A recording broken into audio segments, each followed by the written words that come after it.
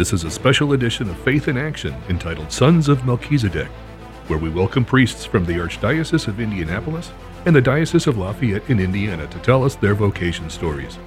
We are so grateful to and thankful for our priests as they serve us and bring us the sacraments daily. Before we introduce today's special guest priest, we'd like to pray for you, Father. In the name of the Father, and the Son, and the Holy Spirit. Gracious and loving God, we thank you for the gift of our priests. Through them, we experience your presence in the sacraments. Help our priests to be strong in their vocation. Set their souls on fire with love for your people. Grant them the wisdom, understanding, and strength they need to follow in the footsteps of Jesus. We ask this through Jesus Christ, who lives and reigns as our eternal priest. Amen. Hello, this is Gordon Smith, and I am today with Father Francis Kalapurackal from St. Pius X Parish in northern Indianapolis. He is the head pastor at St. Pius, which is in the Indianapolis Archdiocese. Welcome, Father. How are you today? Wonderful. Thank you for having me. Well, this is the Sons of Melchizedek show, and we want to delve into Father Francis's background and find out a little bit about his background and what caused him to become a priest. So, Father, I want to go way back into your past. You're from India originally. That's right. Tell me what state and city you are from and where that is in the country. I am from Kerala, the southwest corner of the country, India. And it is a very strongly Catholic state, with St. Thomas the Apostle coming to that state and evangelizing in the year 52 AD. So we are called St. Thomas Christians. So way back to apostolic times is our Catholic faith. That beats this country by a long shot. You're going back 2,000 years of Christianity in India. And so if you kind of imagine the state of India, or the country of India, that is, to be a triangular shape, and the bottom part being the tip that extends into the Arabian Sea, you are from the coast side of the west side of the point at the very bottom, right? That's right. So at some point in time, you had a lot of siblings, I understand. You had 6 siblings that are still living now. That's right. Where did you fall in that bunch of children? I'm the baby at home. Oh, you're the youngest, the youngest. And what was it like growing up? Did your mom and dad both take you to Mass a lot? Absolutely. There was regular prayer at home, both morning and evening. And then we were encouraged to go to even on weekday Masses. When we were in school, we had to go to Mass. Plus, we have all the weekends, we will go together as a family to one of those Masses offered at the parish church. And that was a regular thing, going with the parents. And so what was the name of your parish church? St. Anne's Church, Kodikulam. That is situated in the province of Idukki and the state of Kerala. So you went with your family, your mom and dad, who are, I understand, are deceased now. Yes. But they had a strong influence on you, I would imagine. Absolutely. Yes. So evening prayer, morning prayer, and a lot of daily Masses. Your siblings, you were the youngest, but you have, I understand, one sister that became religious as well. What is her name? Her name is Sister Rosalie. And what order is she with? She belongs to a religious order called St. Joseph of Tarbes, which originated in France. Tarbes is a place in France. A lot of people just don't realize the strong influence of Christianity as it's spread throughout the world, back from apostolic times, St. Thomas, of course. So, and being a coastal area, you had a lot of influence from the trade and boats that came through. That's right. Over hundreds of years, right? That's right, yeah. Now, at about age 15, I understand you went to minor seminary, which is pretty young in terms of this country, right? That's correct. Where did you go to minor seminary? I went to St. Thomas Minor Seminary, Imphal. And where was that located? That was located in the northeast of India. It's approximately 2,000 miles away from my home. I wanted to be a missionary priest, and I chose to go to Manipur at the age of 15. We were 16 of us in the seminary, joining the seminary at the same time, traveling for the first time in the train. How long did it take to get from home to the 5 seminary? days. 5 days on a 5 train? days. 4 days in the train, and 1 day by, half the day by train, plus, the rest of it by jeep, by a local transportation. It took us 5 days. So that was a great distance, and of course, there was no language problem, was there? Definitely yes. Definitely yes. Yeah, we didn't know English, and the following day you reach the seminary, we have to speak English, and English was not our language that we learned. At least we couldn't communicate in English, but we were taught day by day. We were learning English. That was interesting. Yes. So the seminary operated in English, which is kind of a second language in India. But India is a country with many, many languages. Absolutely. And many languages and many dialects. That's Mm-hmm. right. Well, at age 15, you were away from home. You were not coming home for the weekend, for sure. And you spent quite an amount of time in minor seminary, and then you went on to a major seminary at that time as well. So Yes. where was that? The major seminary, two major seminaries. One was Christ King College, Shillong, and I did my theology at Orient's Theological College, both situated in Shillong, in the state of Meghalaya. That is, again, in the northeast of India. So again, we're looking at a map of India. I am looking at a map of India. It's a triangular country, which is, by the way, now, as of this summer, the world's largest populous country. It has surpassed China in population. So a lot of folks from this area don't even know that. I was a little surprised myself. It has grown to about 1.5 billion people. That's correct. But different languages. And this was not necessarily a safe area that you went to. It was a little challenging for you, was it not?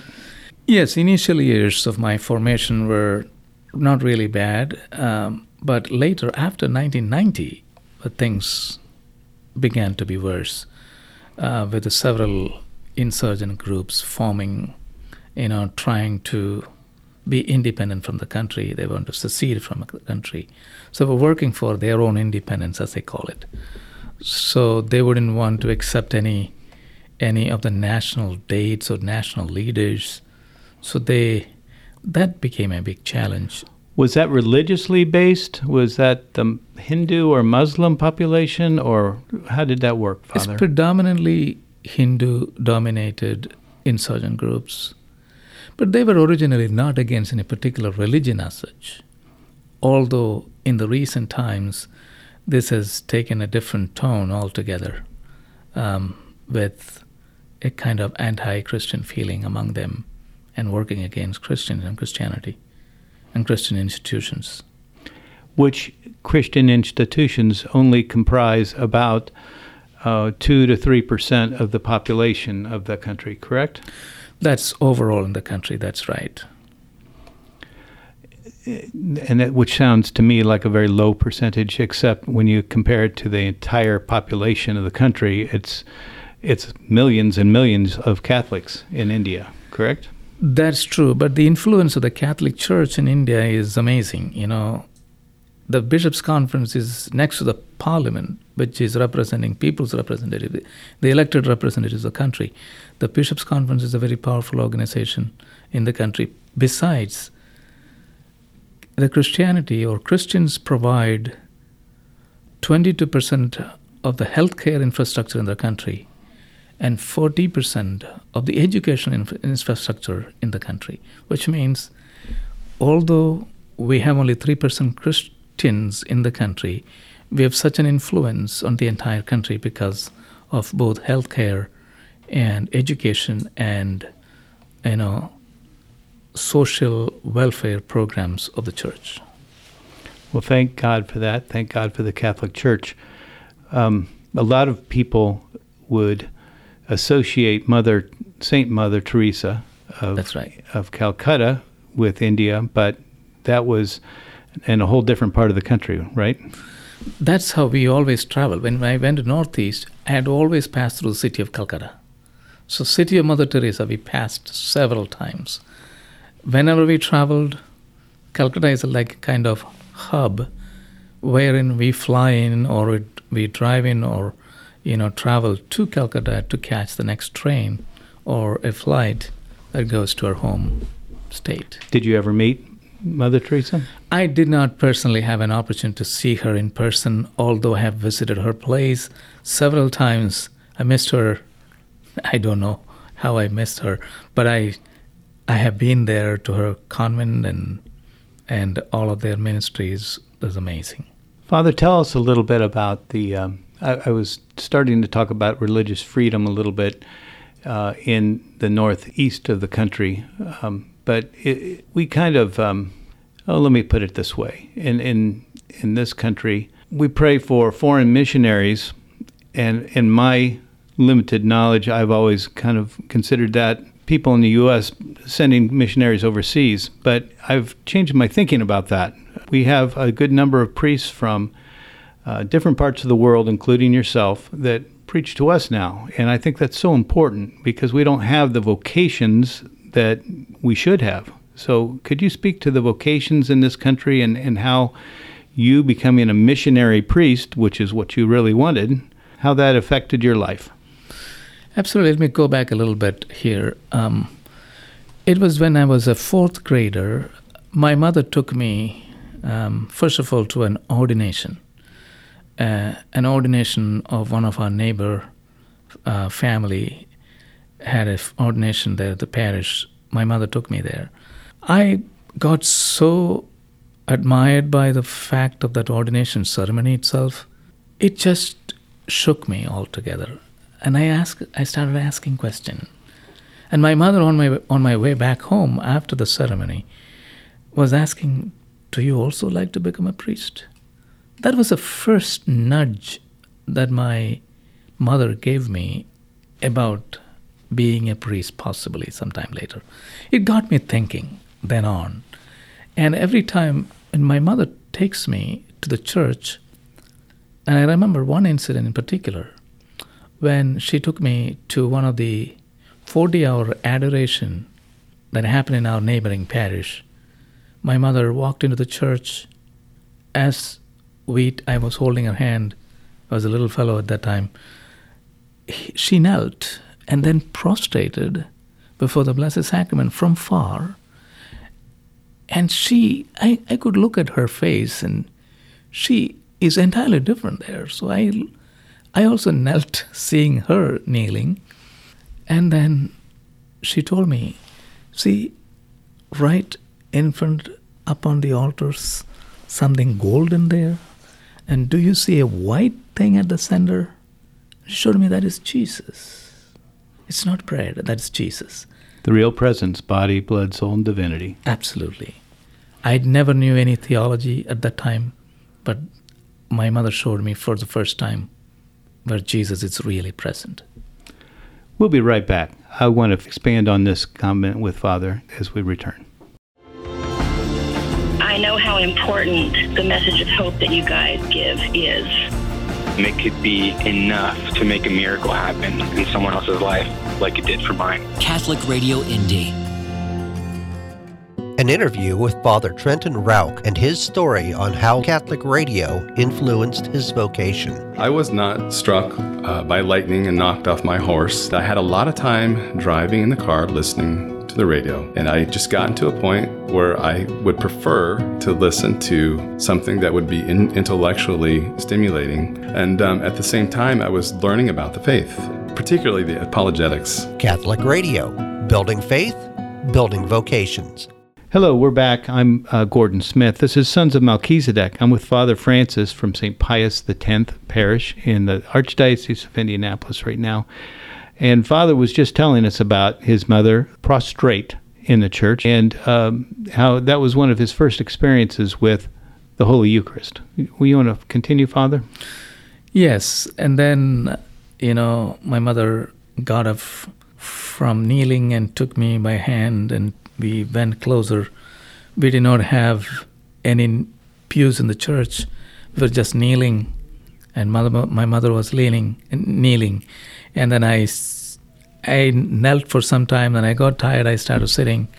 But my mother was so focused looking at Jesus in the Blessed Sacrament of the Eucharist that got me thinking, she was definitely talking to Jesus so closely.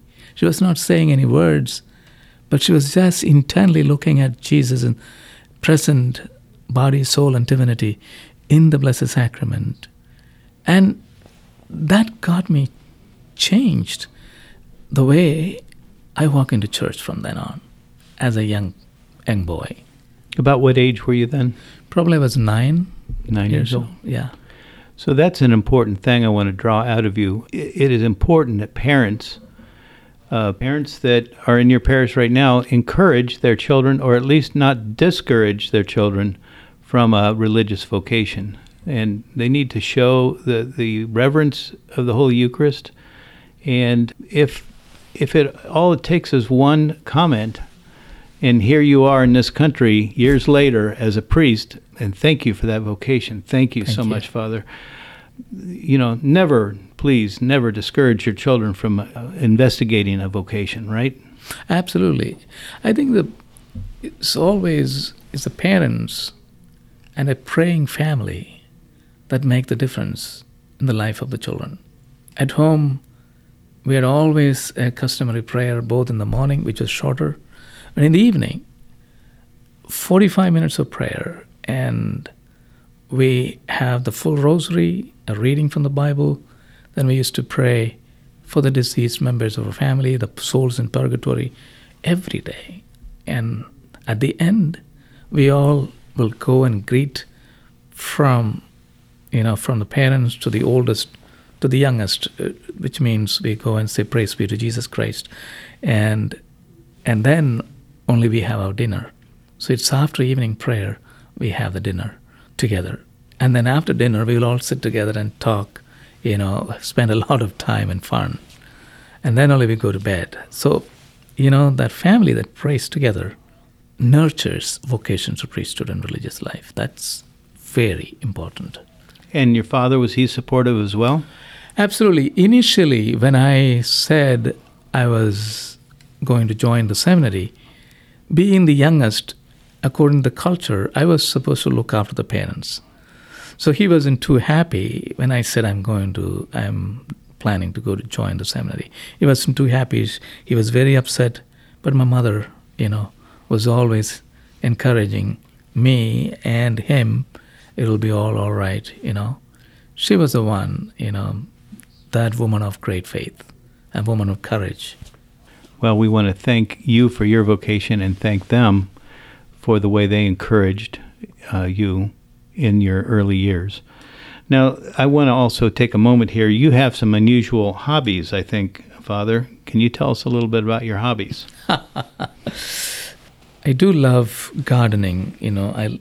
Wherever I worked, I like to have a vegetable garden. Basically, it's fun to plant and see things grow and produce, good harvest too. And then recently, since 2014, I've developed a hobby of fishing, which I love fishing. To especially go into the waters, see the beauty of the water, the calmness and the greenery and the beauty of the colors around the lakes. It's amazing, and it is so refreshing. Very calming. Very calming fishing. Yes.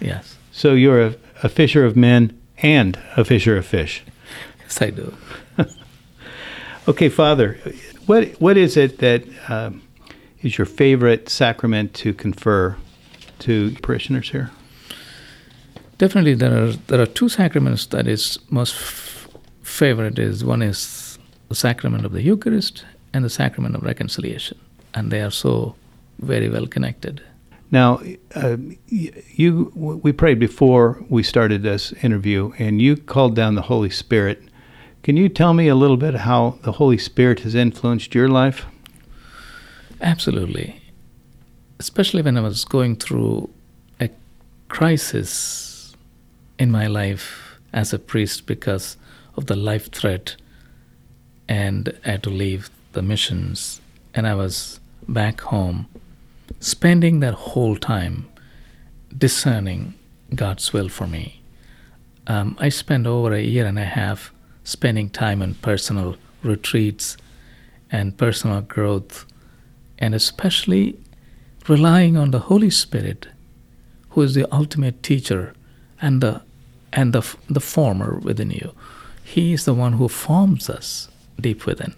He is the one who reminds us of continuous God's love and His forgiveness and mercy, and to rely on His strength rather than any of our capabilities or abilities, but relying on God and His power.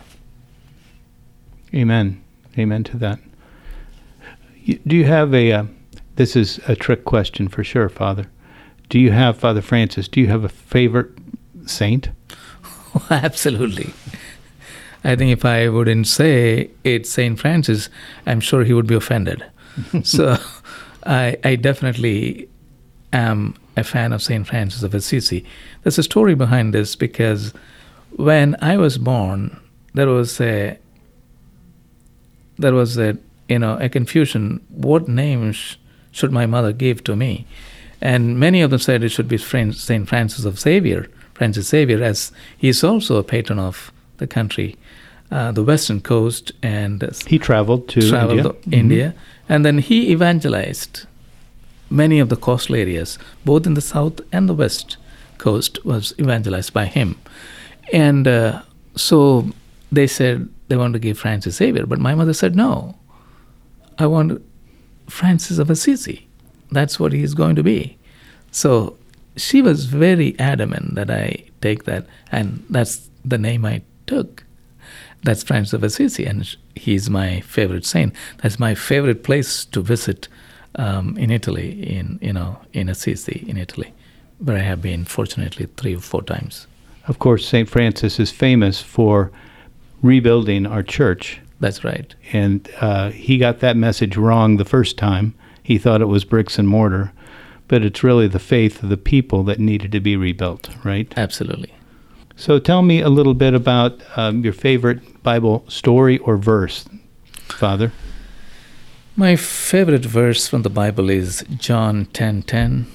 I came that you may have life and life in abundance. The entire life of Jesus was to give us life, and not just mere life here on earth, but eternal life. And he did that all the way from the very beginning till the end of his life. He gave up his life for the sake of us. That's why whoever loses his life for my sake will gain it. I had several options as a young boy to become priest or not. And when I made the choice to become a priest, I thought, this is the best way I can bring eternal life to so many. And that's why it was always, I love my priesthood, I cherish my priesthood, and if there is a life after this, I'll choose my priesthood. Well, that's what we're all trying to get to. We're all trying to get to heaven. We want every single person on the planet to get to heaven. That's a big challenge, but you are showing us the way, and we really appreciate your vocation. God bless you for your vocation, Father. Thank you. I want to talk about the parishes that you've served in the Archdiocese of Indianapolis a little bit as well. You're at St. Pius X right now. You've been here since 2021. Where else have you served? I came to the United States in 2013, and I went to Our Lady of the Greenwood as associate pastor for less than 2 years, and I served there as an associate pastor with our dear pastor, Mark Skwarskov. Monsignor Mark Skwarskov is retired now. Right. Yeah.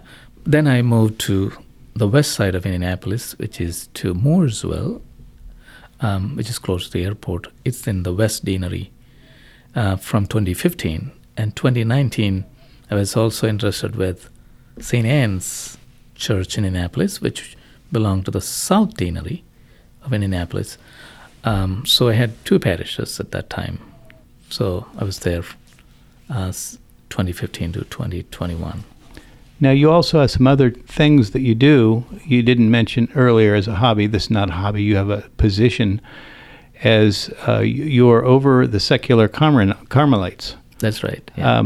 And I don't mean over it as much as you're the, what do we call you, the ecclesial advisor? Spiritual advisor? Yes. Yeah. What's involved with the secular Carmelites, and how does that work, Father? When I was back at St. Thomas More, every first Saturday, I used to give them a conference and listen to their, confessions, and then say Mass at the end of it, with entire time in prayer with the exposed Blessed Sacrament, allowing them to experience God's mercy.